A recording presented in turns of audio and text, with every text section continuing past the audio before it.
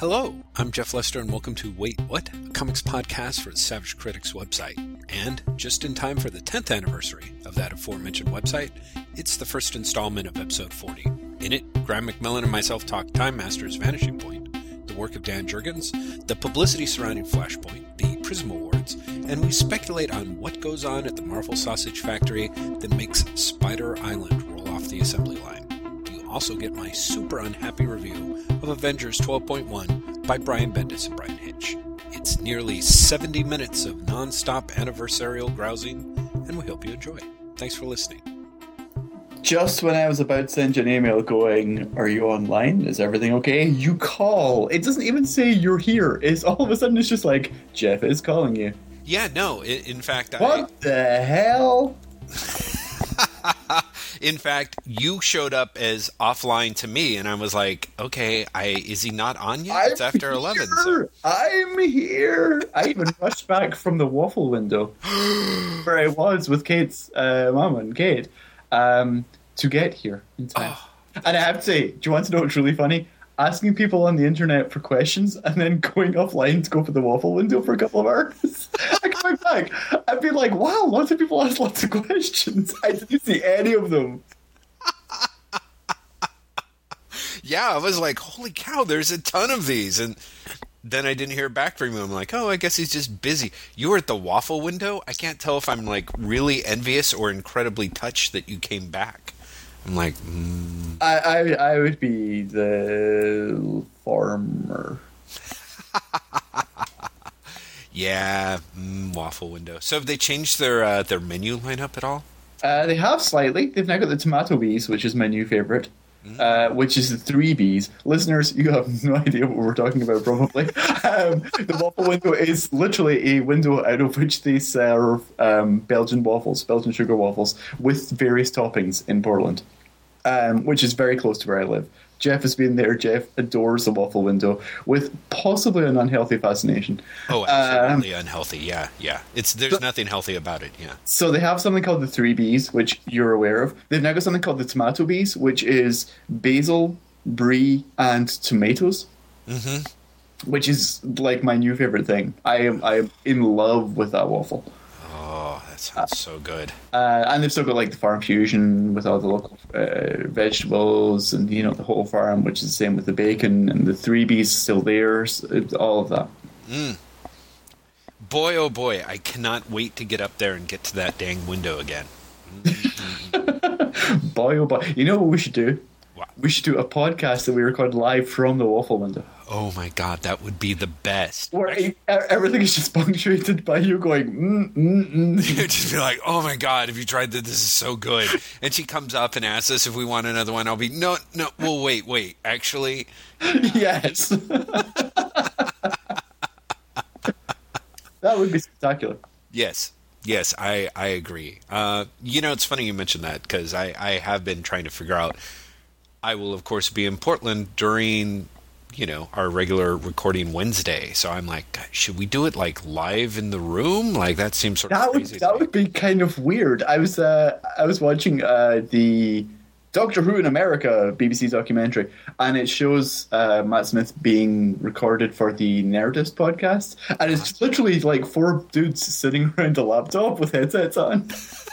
And I was kind of like, that is so unglamorous. And yet, I can't even imagine doing that. Do you know what I mean? I can't imagine talking to, but both of us are wearing headsets. Oh, I know. Like wearing headsets and looking at one another. It seems very odd. I know, it's kind of uncomfortable. It's like, no, we're at least talking about comics to each other through the internet. The idea of doing it in person? No, that's weird. It's really weird. I know. I was like, on the other hand, it'd be way more weird if I like just called you from the guest room, and that'd be hilarious. And then I could open my office door and you could open the guest room door and we could just stare at each other.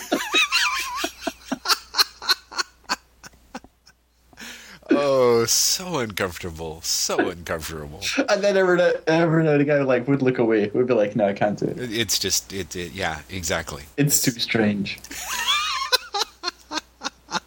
How are you doing? I am okay, I think. Have you read Flashpoint 1 already? No, although I apparently this podcast may get interrupted by the delivery of that. I got an email this morning, which is really unusual. I got an email this morning telling me the DC Comics publicity has sent me a package. Well, which I guess can only be Flashpoint issue 1. I would think. Right? Although, yeah, I mean, I can't imagine why else if they're doing an email. Although, who knows? Maybe it's Yeah, exactly. Who knows? Maybe it's something like utterly random. yeah, lock of Jeff Johns' hair. That would be spectacular.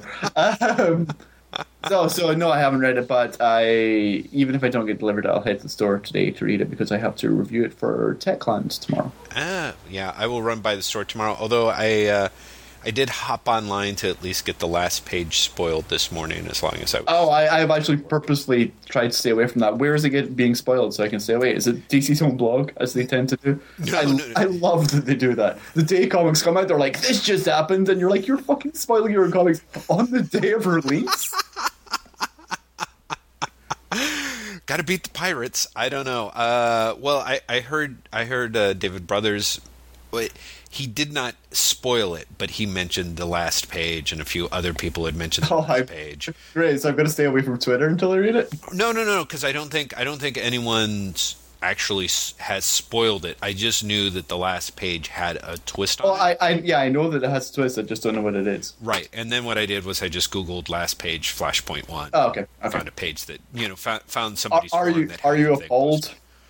No, I mean, I was kind of like, huh, really? I guess that's whatever. I mean, it's sort of a, it's kind of a clever twist for a time travel Elseworlds type thing. I don't necessarily know how it plays into the rest of the issue, but I did. Hey, so talking about that, you know how I told you I hadn't read any comics over the last week? Yes. Well, first of all, it's completely not true because I've been reading trades from the library, but one of those trades is Time Master's Vanishing Point, which was the Dan Jurgens tie-in to the Return of Bruce Wayne that everyone was like, it ends up being a lead-in to Flashpoint. Right.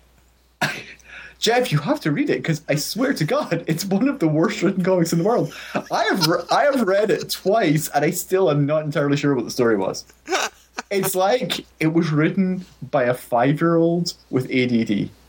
Because it starts off with Rip Hunter being like, I am Booster Gold's son, and I have to repair the timeline. Here is Batman. He's not dead after all. I'll have to find him. Then it cuts to him looking for him with the superheroes, and he's like, fuck you guys for coming along. Then, for 5 issues after that, other things happen. Like, just random other things, like, here is... I can't even remember the villain's name. There's some other villain who destroys Vanishing Point, but then they undo the destroying of Vanishing Point at the end because Bruce Wayne hasn't been there yet, because it all happens before the return of Bruce Wayne. But there's these 2 generic villains who are like, we are trying to rewrite the time machine. In the middle of it, Reverse Flash shows up and he's like, I'm trying to steal Darkseid's energy so I can rewrite time, and then fucks off. At the end of it, is them being like, well, that's fine. And then it turns out that Rip Hunter's chalkboard has all these who is Shade the Changing Man? And he's like, I didn't write that. And that's it. It's stunningly bad. I can't imagine anyone who was buying it in single issues would have made it through the 6 issues unless they were masochists. Because chapter to chapter, there's no continuous story. That's not true. There's a continuous story. There's no continuous through line. There's no common sense behind the entire thing. Yes. And they keep on playing up 2 things. 1, the Rip Hunter is Booster Gold's kid. And 2, that everyone thinks Booster Gold is an asshole, but he's really the protector of the timeline, but no one knows it. So you get Green Lantern just being a dick issue after issue. He's like, fuck you, Booster, you've probably got a reality show, huh? Ha ha ha! It's so bad. Graham, I have to say, the closer that we get to you performing the comics, the better the podcast gets. That was much better than I was going to say Flashpoint. Time Master's Vanishing Point actually is. Wow. It's really, really, really bad. And also made me like Flashpoint less just because it's vaguely just it was associated. You're just like, well, fuck you, Flashpoint, for causing this to happen. Is that the mini series in which they start talking about new time? I can't even believe that you guys. No, yes, no, no, before no, you- no, no, no, no. No, they don't talk about new time. I don't. I don't think they do. I might have, like I said, I've read it twice, but I might have forgotten that in the sheer deluge of shit. You know what I mean? Like Dan during the Jurgens. build up to Flashpoint, like they had a couple like No, they no, have no, no, some no, no, scene no. That, where no, they watch- that's in that's actually in Flash itself. You get cards. Oh. And maybe in Booster Gold as well, now that I think about it. Maybe possibly. I know the Booster Gold has like a tie-in issue. Right. But no, you have. Did you read Dan Jurgens' Superman run in the 90s? Very little of it. Okay, so there became a point, and I want to say it was after the death, but before the marriage, where Dan Jurgens suddenly decided it was a great idea to not only follow up on Armageddon 2001, Right. the successful miniseries event of 1991, but also Bob Wayne's Time Master series from like 1989, maybe. And he ties it all together with the Linear Men, who right. Yeah. Okay, Right. I don't remember them. this Time Master series is no joke a sequel to that more than it's anything else. Yeah. So to the point where he brings back the Linear Men and turns one of them into the new Wave Rider. Wait, who is the old Wave Rider? The old Wave Rider, the fact that I have an answer to this shows how much I read terrible DC comics. And the fact that I can now explain how they're all connected shows that I have read too many comics in general. Yeah. Old Wave Rider was Matthew Rider from an alternate dimension in which someone who was originally supposed to be Captain Atom and then ended up being Hawk became a despot called Monarch. Oh, I'm sorry. Okay, for some reason I thought that was the Wave Rider. So is the guy Well, that who came out was of? Wave Rider, but he gets killed in 52. Oh, he does. Yeah, He Wave does. Rider gets killed in 52 by Skeets, by evil Skeets. Oh, that's who Skeets kills. Okay, I remember Skeets killing somebody, and And honestly, right. But here's the thing. That's alternate Matthew Rider, okay? Matthew Rider from the DC Universe reality is also a member of the Linear Men. So he shows up in this series, in this Time Master series, Right. with his Linear Man girlfriend, who's called like Lyrie Lee. I might be Lori Lee, maybe, and she becomes the new Time Master, and the new Wave Rider. Sorry. Right. For no immediately apparent reason. Well, I do kind of like that whole, like, you know, how old school Dan Jurgens is, that it's like, it's insane. Mm-hmm. Also, the villains of Time Masters. Apparently, there's Paradegaton, the Ultra Humanite, and the Black Beetle. The Black Beetle, who is a Booster Gold villain, for no reason whatsoever, unlike his previous appearances, is colored red throughout the entire series. You think with a name like the Black Beetle, he might be colored black. You'd think, but Or even blue, as he was in his earlier appearances. No, he's colored red. No one comments on it. No one's like, why are you called the Black Beetle when you're quite clearly red? Probably because he'd be like, you must die. Yeah, it's terrible. And the best part is, so it ends with, essentially, like I said, Rip Hunter going back and being like, phew, everything's fine. But before that, like, that's at the end of, like, a time jump, excuse the pun. Pretty much, it ends with Superman and Green Lantern and Booster Gold and Rip Hunter being like, now we can finally search for Batman. Phew. I know, Yeah. we've got all that out the way. I have to admit, I never even when Jurgens was huge, I was never really into his stuff. It was I loved his Booster Gold.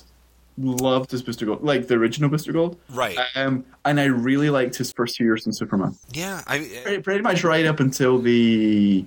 I'm even going to say, like, the Return of Superman. I thought he did good stuff in Superman. sure. I mean, I could see him working at it. He always seems competent, you know. But here's the thing. I think one of the reasons I liked him back then, besides the fact that I was very young, was that he seemed like, and this is going to sound like a terrible insult, it's only meant to be a slight insult, he seemed like the poor man's John Byrne.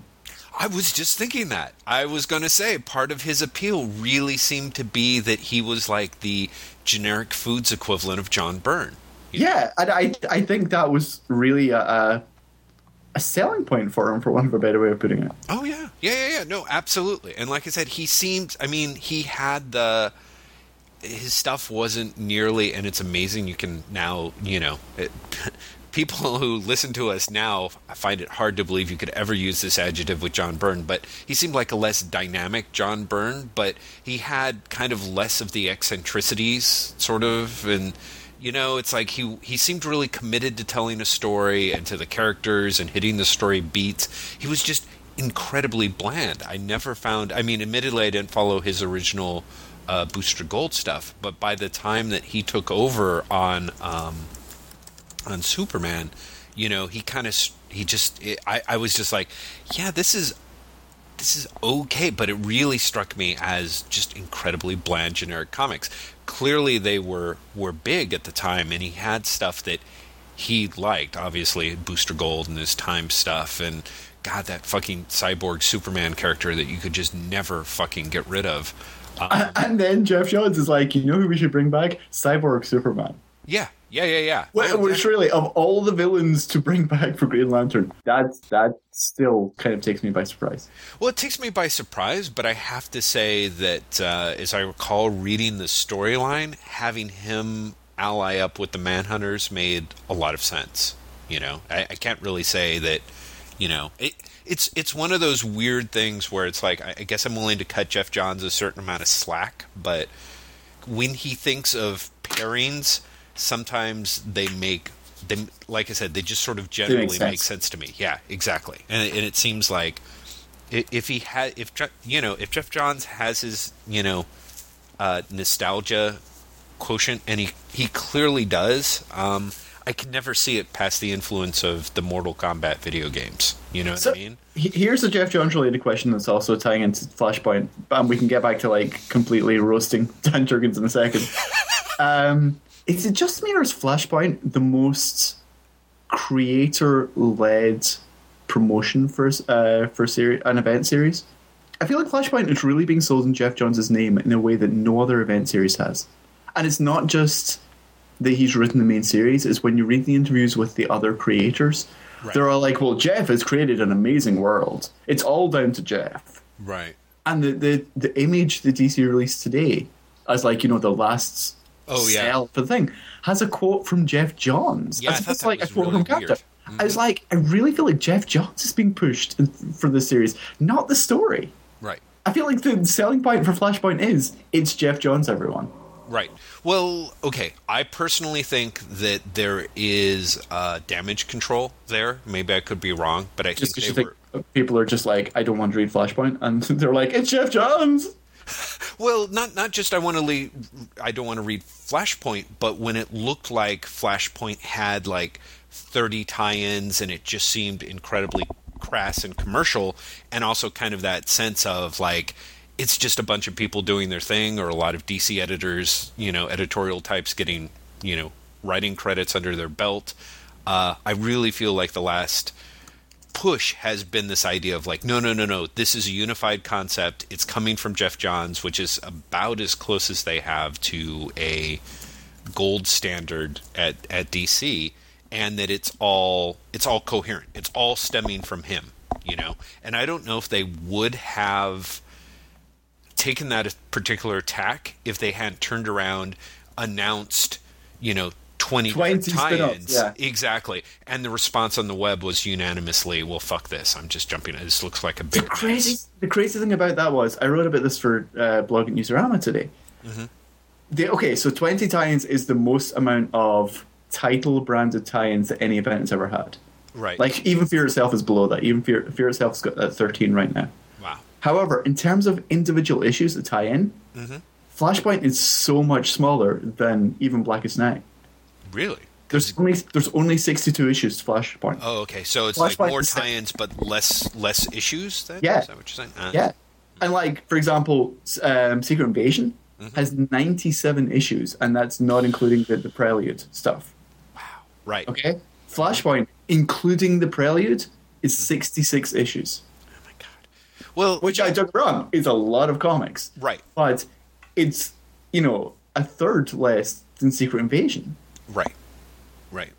Well, and even It's just that because they said, here's 20 titles, they're all coming at the same month. right. Everyone was just like, what the fuck? No. Right, exactly. I think that's it. I think everybody just kind of had an instant, it activated the consumer gag reflex there, and everyone was like, ugh, no. But yeah, no, absolutely. When you look back on, I was thinking about House of M this morning, in part because it sort of seems, it's another thing. It seems like House of M, yeah. Yeah, exactly. House of M had just a slew of, tie-ins in terms of it had something like, I don't know, 8 titles that had 4-issue miniseries, as well as some other stuff. So, and that was years ago. I mean, I guess saying that out loud, I'm like, that's really not that much. That was I'm going to blow your mind slightly. It only had 5. Oh, was it? Yeah, I did the math. Do you want me to tell you the math? Because I have it in front please, absolutely. Okay, so House of M had 5 spin-offs, by which I mean spin-offs where the titles include the name of the main series. Okay, that seems fair enough. Okay, House of M had 5 during its initial run, and then added an additional 2 after that. Mm-hmm. But I'm only counting those 5 because the other ones were legitimate sequels. Right. Civil War only had 7, which really surprised me. That is I thought Civil War had 20 million, but no, only 7. Well, okay, and this is where I have to interrupt you, because by your own rubric, you're not including issues where regular issues of the title. No, I'm only including new launches that include the title of the series that they come from. Okay. Well, I was just going to say, I can see why Civil War would surprise us then, because of course every Marvel book had everything tied in with Civil War. Cover branding, yeah. So okay. Okay, Secret Invasion had 11. Blackest Night had 7. Siege had 7. Shadowland, of all things, had 8. Right. Shadowland had more than Siege, which is amazing. Yeah. Final Crisis had 6. Fear itself is 13 right now, and Flashpoint is 20. Right. And I'm sorry, you mentioned Blackest Night. How many in Blackest 7. Night? 7. Okay. Wow. I know, they all seemed bigger, right? They all did. Well, again, I think that's, like I said, the illusion of well, it's not even the illusion. It's the fact that, Blackest Night and Civil War, for example, tied in with so many regular issues of the books. Exactly. Whereas, Flashpoint, they've said there's only one regular ongoing title this is going to tie in with. Right. So, I mean, in a way, it's kind of, I don't know, not that bad. I just think that there's some timing things and some ideas that they were sort of screwy about. So, yeah, I think if they'd staggered them the same way that they staggered the Blackest Night ones, I think everything would have been so much better for them. Yeah, I think so as well. But the other thing is, Flashpoint is so much smaller, a shorter series. It's 5 issues. Right. Which I, for some reason, thought it was another 8-issue series. It's 5 issues. Wow. That's kind of amazing to me. Yeah, no, that's what. So yeah, I mean, it kind of seems like just DC, despite the fact that they've got a powerful marketing machine that is sending packages to you in the middle of the morning, needs to kind of get a handle on. They don't really seem to be able to control their message the way. They fucked this one up terribly, really, really badly. And I was thinking about this earlier in the week, and I just realized we have questions that we were allowed to get to as well. This is what I was thinking earlier in the week. They shouldn't have done Flashpoint. If you think of the end of Brightest Day, it tees up all this stuff that they're then ignoring for 5 months. Right. Flashpoint seems like a distraction right now, especially because it's an alternate world story. Well, I mean, I think they had it in the hopper for a long time. Then they should have delayed it or something. It just feels, I don't know. It feels like it's almost in the way, I think. Right. Yeah, I mean, I see your point. We'll see. I guess we'll see where things are going. I certainly think because Johns has a certain amount of, because he's tied into both, maybe he'll weave them together and it'll seem a little more organic. I don't know. For all we know, the last page of Flashpoint might be Swamp Thing being like, "I'm here too." That's right. That'd be awesome. Jeff, you already did that. He's like, oh, did I? Shit, God, I'm writing too much stuff. Really? Did I bring back Constantine too? Fuck. Oh. I feel like that's okay. Everyone will forget next issue has Deadman. Really? Oh crap! But he's White Lantern Deadman. Shit! Damn it! Guys, I'm really sorry. I must have gotten like my 2 Microsoft Word files kind of like at one point I was saving in one when I thought I was the other. Jeez, holy cow. Well, we'll just make this up to them. Exactly. Let's just add another few months on Flashpoint. It'll be fine. It'll be great. And then we'll bring in Sandman. But this time, it's Gaiman Sandman, but he's wearing the Kirby costume. Perfect! He's like bleached white. You never explain why. He's like punching guys, and we'll make Sandy his sidekick. Give me a second here. Deal be Kid Flash. Yeah. Yeah, that's right. But Kid Flash on heroin. We can get another Prism Award. Oh, God. Wow, that Prism Award thing. God bless them. I have to give it up for Rich for actually asking them why. Like, why? And they actually... No, but here's the thing. They aren't looking at comics. They're like, it's some guy who reads Marvel and DC. Did you see what was nominated? I mean, really, when you see what was nominated, I am perfectly okay with Rise of Arsenal. Seriously, Rise of Arsenal versus Siege's portrayal of Sentry's mental issues? Really? That's what they had up? Man, yeah. Oh, dear. Like, it was weak. Yeah.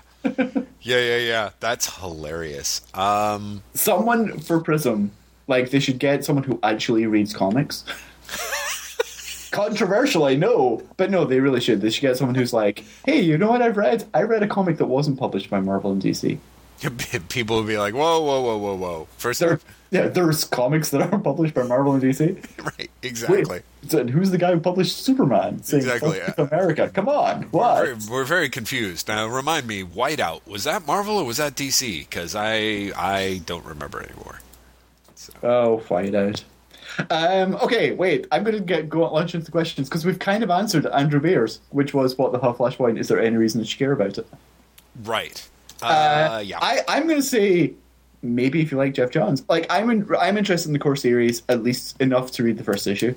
Mm-hmm. I am fairly definite that I'm not going to read any of the tie-ins, with the possible exception of the Peter Milligan one, just because. It's Shade the Changing Man, and it's also Amethyst, Princess of Gem Worlds. Wow. Exactly. And part of me is like, okay, that might have my attention, but that's about it. Right. The whole idea that, Aquaman is at war with the Wonder Woman because the Amazons have taken over Europe is like, seriously? Yeah. I am a DC fanboy, and that is not interesting to me. Well, I wanted to ask you, because I had this... I had this feeling, like, John's in an earlier, pretty early on in his Teen Titans run, he basically, pilfered through Alan Moore's Twilight pitch to set up his whole House of Titans. Oh, yeah, the future thing, yeah. Yeah. I sort of wondered when I heard about, like, Aquaman warring with Wonder Woman, I was like... Okay, are they doing? Is he once again trying to pull a Twilight riff out of this? But I haven't looked at it closely. I am willing to bet probably. Yeah, there's certain amounts of it. What I don't think Johns gets the credit for, and you can call it credit or blame, is I honestly think there's something fascinating about the way that Johns remixes DC Comics culture, whether or not it's seen print. Yeah, right. He seems to consider anything about DC Comics characters fair game to rip off. Well, I think actually and I think that's kind of awesome. Yeah, I think one of the things that he really does very well is he seems super aware of how these... Jeff? Yes, did I cut out on you? Hello? Jeff, I think you've totally disappeared. Oh, no. Graham, can you hear me? I can hear you now. You completely disappeared for a while. Really? Okay. Yes. Well, hopefully. And the weird thing was, I actually heard you start sentence and then end sentence. Perhaps I did. Did you stop talking for about 2 minutes? No. I was talking the whole time, I thought. Then at some point you doubled back on yourself and finished the sentence that you started before you just, which is a true skill, sir. Thank you. I'm kind of horrified about how that's going to actually sound when I edit it. It'll be like, maybe I'll just cut out the part where Graham sounds alarmed and the 2-minute part, and we'll just continue. I like the fact that Johns and perhaps this is why he has his current position in DC that he does, is he seems to have a very good sense of who the characters are to the world at large and what we know about them. You know? So. Oh yeah, no, definitely. I think he's a really good synthesist, for want of a better way of putting it. Exactly. I'm still shocked that they haven't had, Captain Marvel end up quasi depowered and traveling around in a van with Mentor. Just from a shout out from the old live action show in the 70s. He just really seems very in tune with that sort of stuff. I will go further. I'm really surprised we haven't seen a Jeff Johns Captain Marvel series yet. Yeah, I'm kind of surprised too. It seems like the one character that he would have an ability to do, and the one character who needs someone to step in and be like, "This is how you do Captain Marvel, everyone." Well, here's the thing that I think is really weird, and it ties into one of the questions that someone had asked today. Is I'm not really sure that Captain Marvel is a character that people really care about. Every once in a while you get he's a character that creators care about, but readers don't necessarily care about. And I like the Doctor Strange thing. Someone asked. Exactly. Yeah, that was indeed going to be my tie-in. It's there are certain characters that every creator wants a crack at, and the marketplace, the populace at large just doesn't get it. And people are always like, oh, but no, my pitch, my take on Captain Marvel, this is going to be what people really want. But, even years after the fact, I'd be really shocked if Jeff Smith's Captain Marvel moves in the marketplace at all, any copies in a significant way. I may be showing my biases, but I kind of hope it does, because I think it's a spectacular book. Whether or not you like Captain Marvel, I think it's just a really good kids' book. I totally agree with you. And yet, like I said, I have the sneaking suspicion that it kind of doesn't. But it should, don't get me wrong. And there's any number of takes on Captain Marvel and or Doctor Strange that I would like to see. Well, that's just it. I mean, so let's answer Al's question, which was, we're told every comics creator has a Doctor Strange pitch, so why is there no Strange book? They can't all be crap pitches. I don't think they are all crap pitches. I think, for example, the Brian K. Vaughan Doctor Strange book was spectacular. Oh yeah, that was very, very strong. But I think you're right. I don't think enough people want to read it. Yeah, they're just characters that I think are, come with the times, or they just end up being a little complex to have an immediate appeal, and this is the thing. There are dudes like Jeff Johns, for example, has, I thought, in the past done a pretty good job of taking characters and being like, oh no, here's how you make them work, and suddenly the marketplace is like, yes, absolutely. But honestly, I don't think that Doctor Strange is one of those characters that's fallen out of favor, and even though I think you could make an awesome Marvel movie with him so easily. Easily. I think he's one of those characters who doesn't necessarily work, like Blade. Doesn't necessarily work in comics, right, but would work outside of comics better than a lot of mainstream comics characters. Exactly.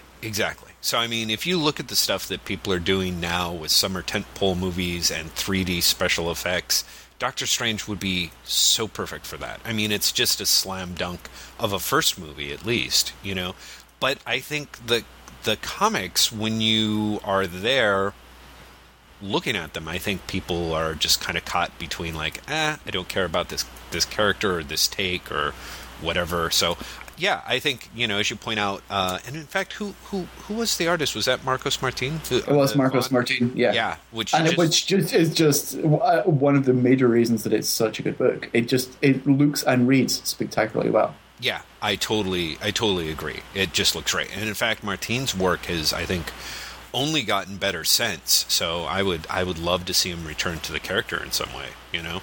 But yeah, I just, like I said, I don't, him, Captain Marvel, I guess if we had time, we could probably make a list of like dudes that are just... Here's the thing. I think all of the Brightest Day characters are that. Mm-hmm.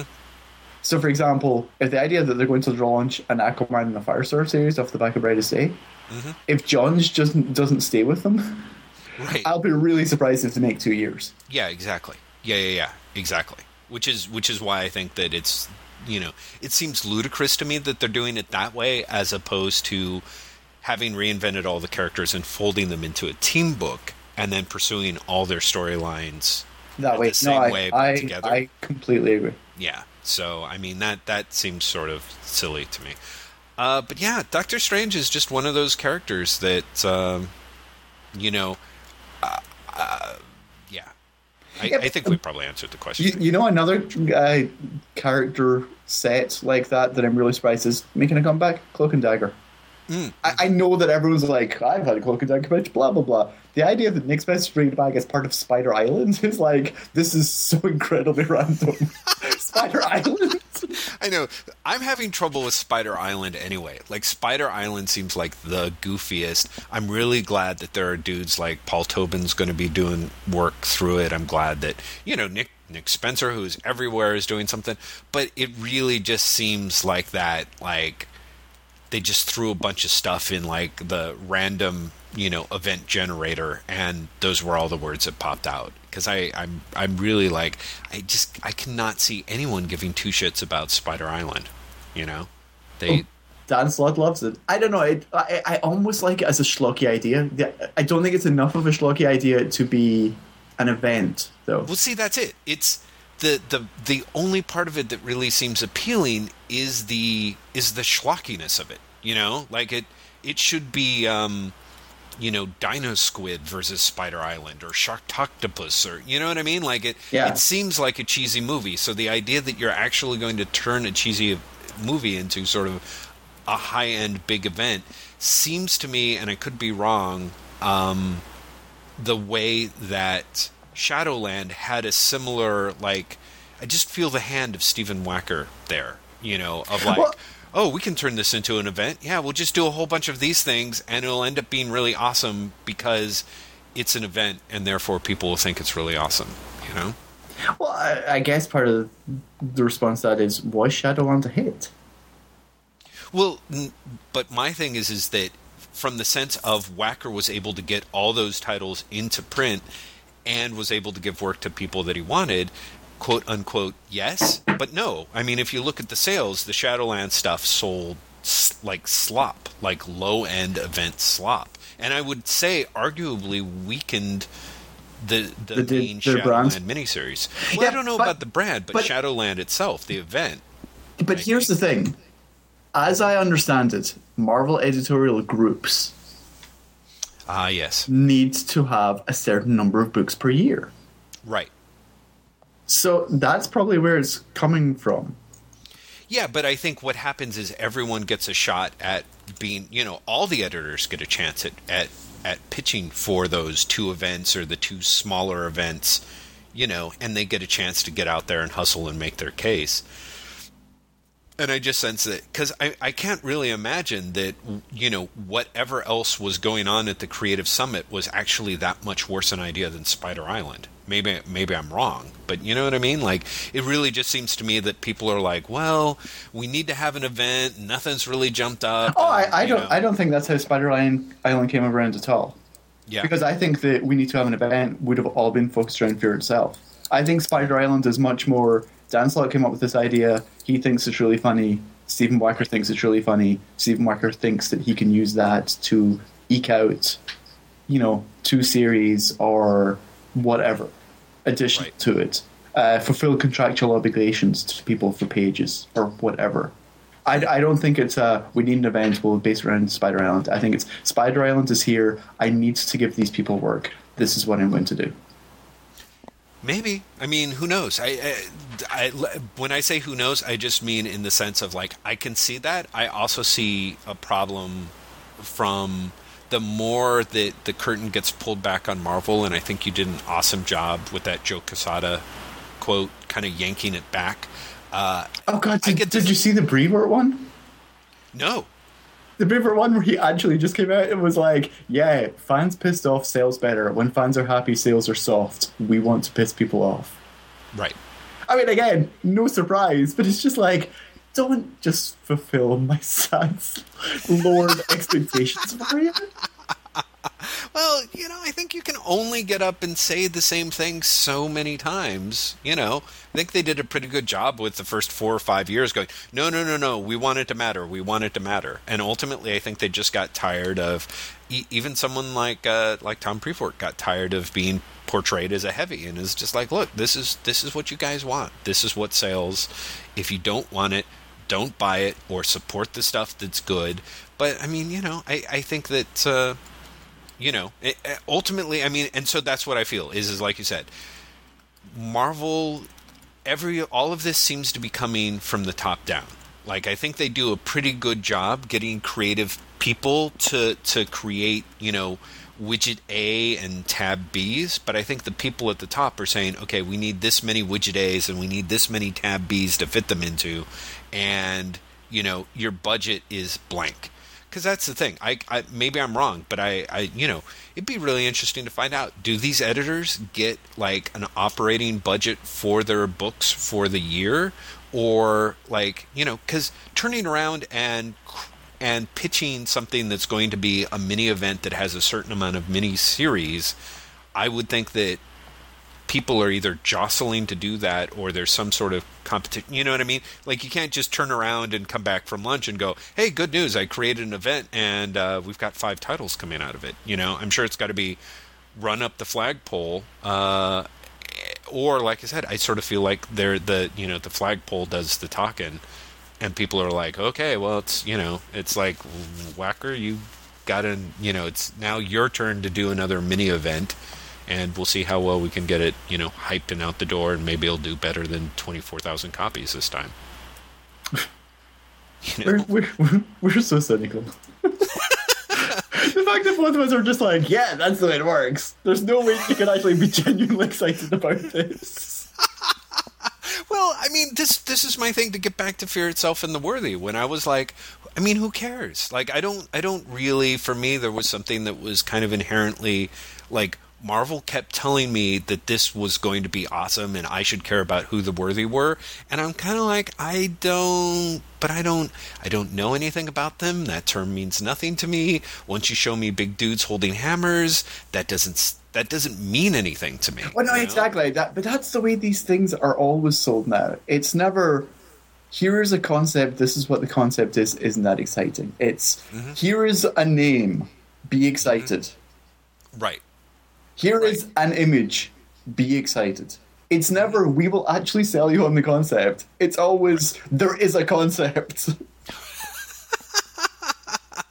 but it is. Or sometimes not even there is a concept. It's, here is something. And that's enough. Right. Well, yeah, exactly. Or here supposed to be enough.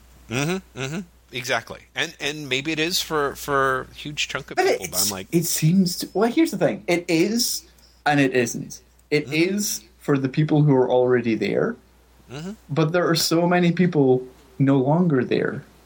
Right. That you've got to consider that it's not working. Right. No, agreed.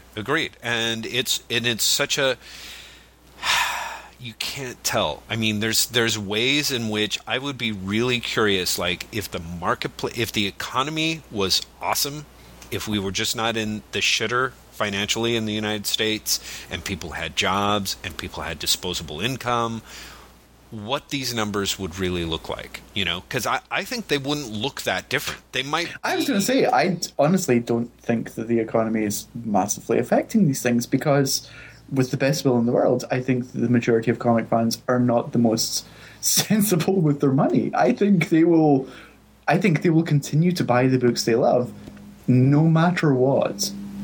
Well, yes and no. I think you lose the casual reader. But I'm not sure the casual reader. I'm not sure this plays to the casual reader anyway. Well, I guess what I'm saying is right. I mean, that's part of my problem is that I don't feel that this stuff is placed to. I think that actually the hardcore shrink the smallest and at the slowest speed, which is part of why the companies try even harder and harder to court them. It's just sort of that simple economics. But there have been dudes who there are people who probably, once they got unemployed, they continued to spend their unemployment check on comics or part of it. But after 2 years, they couldn't do that anymore. You know what I mean? I think there are people who have been out of work or barely scraping by for a long time now. But I honestly feel that if we had, come through and everything's fine and we're back to 2000, the economy is in its pre-2001 state, I kind of feel like we wouldn't see that much more larger sales. I honestly do think that we would be seeing people hovering around, the 140, 150,000 point, as opposed to under the 80 to 95,000 sales point. Mm-hmm. And that, again, that's still far below what Civil War was really selling, Yeah. I mean, it really was. So I don't know. This is great. We really are not going to answer any other questions today. No, we are. We totally are. Because after this, we're going to take a break, and then we're going to come back for a second podcast where all we're going to do is the questions. I've decided. Do I get to complain about Avengers? That's what you're going to do before we finish with this. You have to finish your point now. Complain about Avengers 12.1. Then we'll come back and it'll all be questions. Right. So there we go. So cynically, I personally think that these event cycles are being driven by something that it makes every bit of sense that you and I would become more cynical, because I think the more you go through them, you either become cynical and you stay in the marketplace, or you kind of get out of the marketplace. Yeah. You know what I mean? And there's probably people who are still super excited about this stuff who have not been around as long as us generally. You know what I mean? I don't know, but maybe not. I think that, for example, even somebody who has incredible amounts of enthusiasm and interest in what the big two are putting out, let's say David Uzumeri, I don't know if he's actually excited about Spider Island, for example, but I also get the sense that I am aware that he's, younger than you or I in that sense. So, and I think that helps the youth. It gives them a certain edge over the otherwise grinding cynicism. Speaking of grinding cynicism, this Avengers is the part 12.1. I have really been looking forward to. Dear listeners, Jeff and I had an email exchange earlier on this morning where we're both like, we haven't really read that much since the last podcast we recorded. So maybe we should take some questions, which is why I asked for questions. However, Jeff said that he had read Avengers 12.1, but that he really didn't like it, and he basically didn't want to blind us with his vitriol against it. I requested the vitriol because I don't know about you, dear listener. I am dying to hear this. Well, go. Okay, yes, exactly. With that huge, all that put in place, it'd be great to turn around and go, actually, I reread it and kind of like it. Yeah, it's kind of good, huh? So what was it? 'Cause I read it and I didn't like it, but I also didn't have an insane amount of vitriol beyond it's very traditional Bendis, it's very traditional Hitch, it's very traditional Marvel. Any vitriol I had against it was completely dulled by the fact of I didn't expect anything more from any of those people. Right. Well, okay. The one thing that I will give it in its favor is there were 2 or 3 points where I was totally sure, and allow me to say, in the interest of full disclosure, that I read a copy of this on the web, provided by a compatriot. So What? Yeah, exactly. So I did not read this as an actual comic book, but rather via the miracle of C Display and the CBR file of Avengers 12.1. So And maybe that actually affected things on this reading. Actually, the one thing that... Yes. I don't know, because as someone who read it as a comic, I doubt it. Well, the one thing that I did like is actually when Iron Man, for example, breaks in, I kind of thought, oh, okay, this is where Bendis would actually end the comic. And then instead it follows with all the Avengers breaking in, and I'm like, oh, okay, this is probably where they'll end the comic. And then they have like maybe 2-3 pages of fights or something, and I'm kind of like, oh, hey, this is actually pretty active for an Avengers. Like, it's pretty well paced. Like, by now I'd expect the issue to be over. So, well, the issue is a good 10 pages longer than normal. I think it's like 30. I might be wrong. It might be like 32 pages of actual comics. Right. It's got to be. It's got to be, because I was like, okay, my little internal clock, even without, when you have a comic book in your hands, you can kind of tell. So, like, by the time that the panel with Ultron is back pops up, I'm like, oh, okay, that's going to be the end of the issue. And then there's a Fallout scene. There's all this other stuff. There's actually, it's only like 3 or 4 pages after that, but it's got a double page spread and all that sort of, et cetera, et cetera. So let me talk about why I kind of fucking hated this. Is one of the things that kind of appalled me is, unless I'm mistaken, Spider-Woman goes off on her, has been assigned by S.W.O.R.D. to look into this thing. She gets, sidetracked and captured by the intelligentsia, one of whom is, unless I'm mistaken, the fucking wizard, right? The quote-unquote wingless wizard. Yes. Okay, so my understanding is that Brian Bendis is a Marvel quote-unquote architect, and Jonathan Hickman is a quote-unquote Marvel architect. And it doesn't really tie in with what's going on in FF, is what you're saying?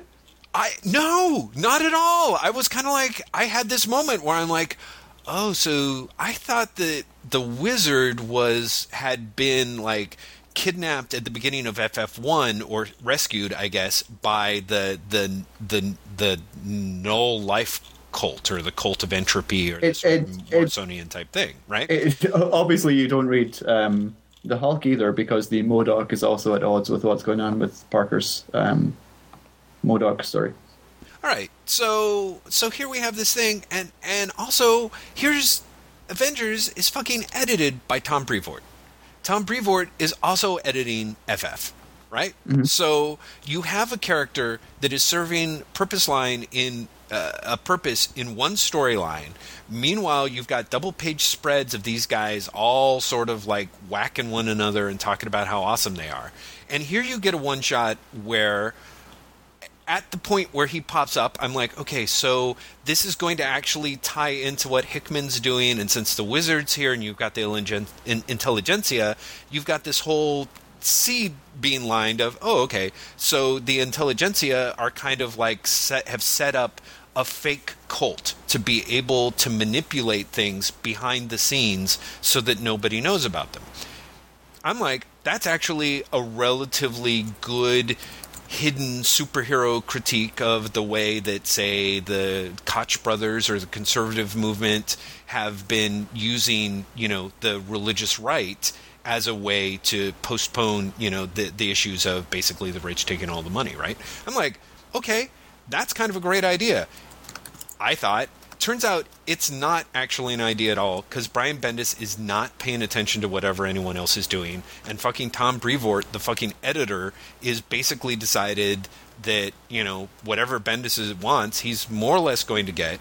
So, and as you point out, MODOK, who's here and doing things and saying stuff and kind of not exactly talking in character as far as I can tell, is, I'm just like, okay, so basically, Brian Bendis, this issue was A, kind of disposable, except that it introduces an event that Bendis clearly cares about.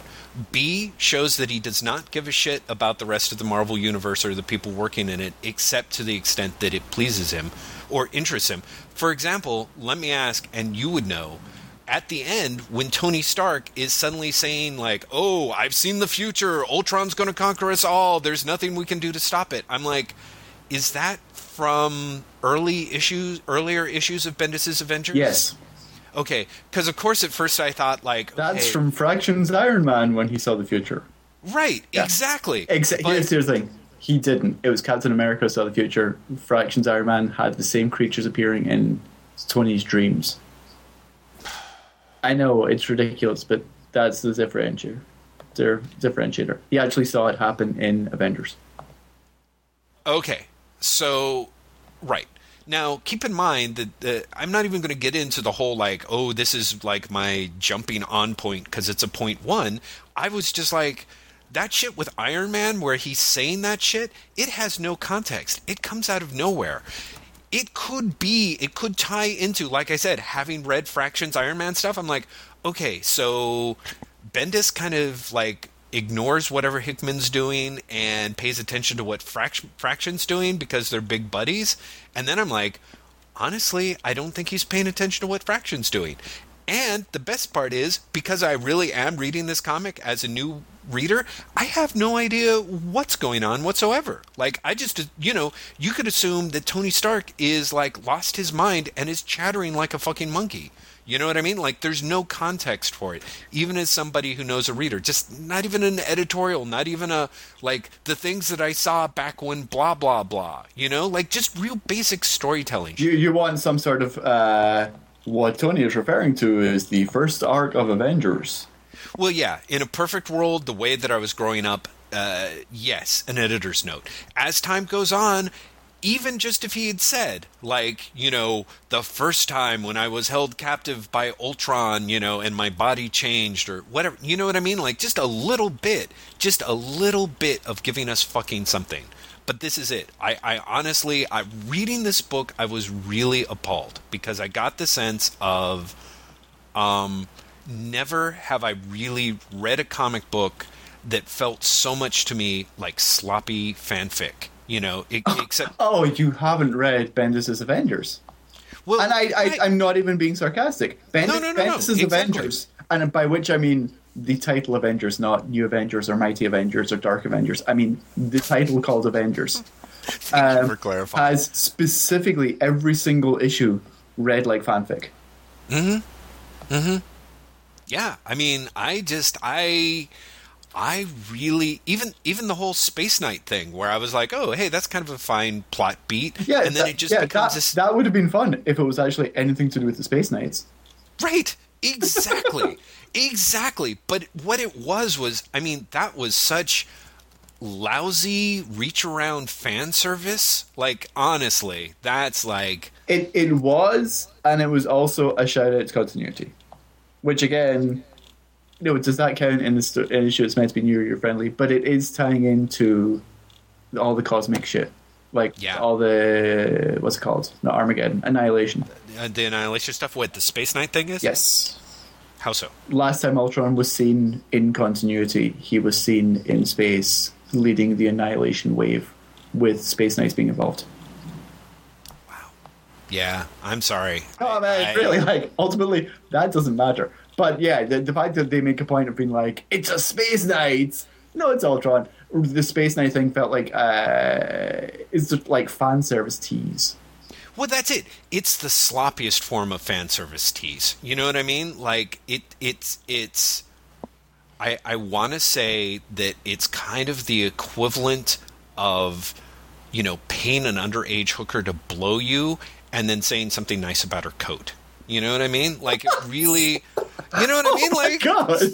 I honestly feel like Brian Bendis has turned the Marvel Universe into his glory hole, and he just like walks up to it and he sticks his schlong in the hole, and we're all supposed to slurp away, and then he says something like, "Yeah, well, honestly, buy yourself a corn dog." You know what I mean? Like, it's just horrible. I honestly felt really appalled and sorry for the people who actually paid for this. I really did.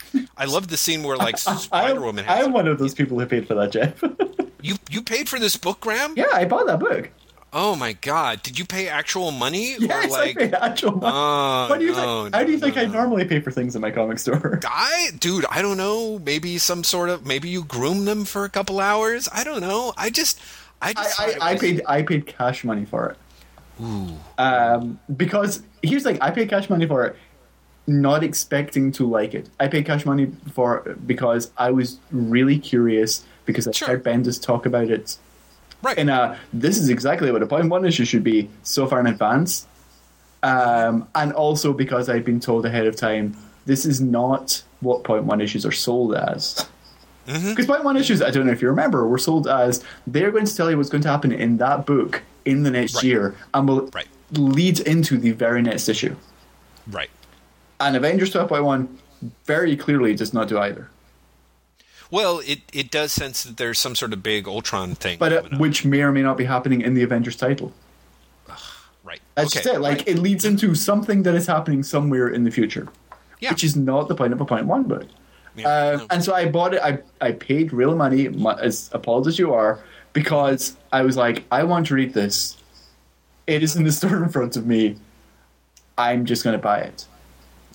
Yeah, it was bad. It's really bad. I really think that Bendis is just at a stage where, having checked out and even hearing relatively good stuff about his first little arc or whatever with John Romita Jr., I was like, I'll check this out. It's Hitch. Honestly, the only thing that I liked was the part where it looked like Spider-Woman was shooting rays out of her butt. Like, that is about the only thing in the book that I liked. And the rest of it, like I said, actually when they say, it's a space knight, or when I thought the intelligentsia was going one other way, I mean, I don't even want to say that's, my own, it's like, I let myself get ahead of the story. I just found that it really had a degree of... It really shows that all this idea of like having a shared universe or collaborators or whatever, it's all just kind of crap, Like, again, there's that idea of it. It's like fanfic, but with barely any fan service. It just seems somehow sort of solipsistic and sad to me, And so consequently, I found myself really, obviously, not enjoying it. I also thought that I thought Hitch's work is getting sloppy. I think Hitch's work is I mean, the only thing I can think in his favor is maybe he's working faster now than he used to, like the Ultimates or whatever.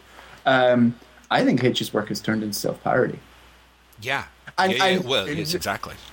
In weird ways as well. Not just that, like, he has exactly the same pacing. He always ends, like, no matter what fucking book or writer he works with, the story will end on a full-page shot of someone talking to the camera. Right. No matter what book, which is stunning. Right. It's are you unable to do anything else? Like, are you actually unable to do anything else? But but also, and this is hi, I went to art school to talk. But have you noticed he's got a really bad bias? Like, everything is always slanted. Yes. And that's become much more noticeable lately. Do you not think? I don't know if it's become more noticeable because I'm a rube, but I do like the perspective on things just doesn't quite gel anymore. It doesn't look right in the way that it does. In fact, if you go back to that very last page where Tony Stark is talking, he's talking into the camera shot that you're talking about. It's one of the worst ones that I think Hitch has ever done. Like, his Tony Stark just, like, he didn't nail the perspective on the face correctly. Like, Tony looks kind of a little inbred and hillbillyish because he fucked up the shading and actually the where the muscles and skeleton should be on the left side of Tony's face, I guess. His left, not our left. I mean, just really, there's things where it's like, where some of the reaction shots are like, I'm like, God, is he tracing over his own work? Like, he's starting to look like, Greg Land in that way, I guess? Oh, no, I think that's a really, really, really good analogy, a good connection. He really has turned into, like, the cross-hatching friendly version of Greg Land. Yeah, and so I just find that, I mean, honestly, like, it's supposed to, I know what looking at a book that's Avengers and, Bendis and Hitch is supposed to instill. And I even get the sense of, like, Bendis made sure that there was going to be a lot of punching in this one. But I I was kind of, like I said, I was really, there was something that struck me as kind of, it had some basic contempt for people at a level that made me distinctly uncomfortable. And like I said, pretty annoyed. I honestly, genuinely think that he has been doing that for some time. Right. Well, which makes sense because I jumped off, but I really was. I'm like, if there was ever a point where you wanted to, hand a book to somebody and be like, yeah, this is what I'm talking about and this is what's wrong. I mean, really, just, bleh, not happy. So there we have it. Was that vitriolic enough? And you've actually kind of reminded me of something else I've read this week. In the week I said, of course, I didn't read anything, and of course, which is I read the Heroic Age collection. Now, did you even know about the Heroic Age collection? Is it a collection of all the various one-shots that got released? No, it's even better. It's a collection of the first issues of Secret Avengers, New Avengers, Avengers Academy, Hawkeye and Mockingbird, and Atlas, and a couple of the one-shots. Wow. Here's the thing. It's a collection of the first issues of those series. Right. So every story ends with, to be continued in blah, blah, blah. The book cost $25.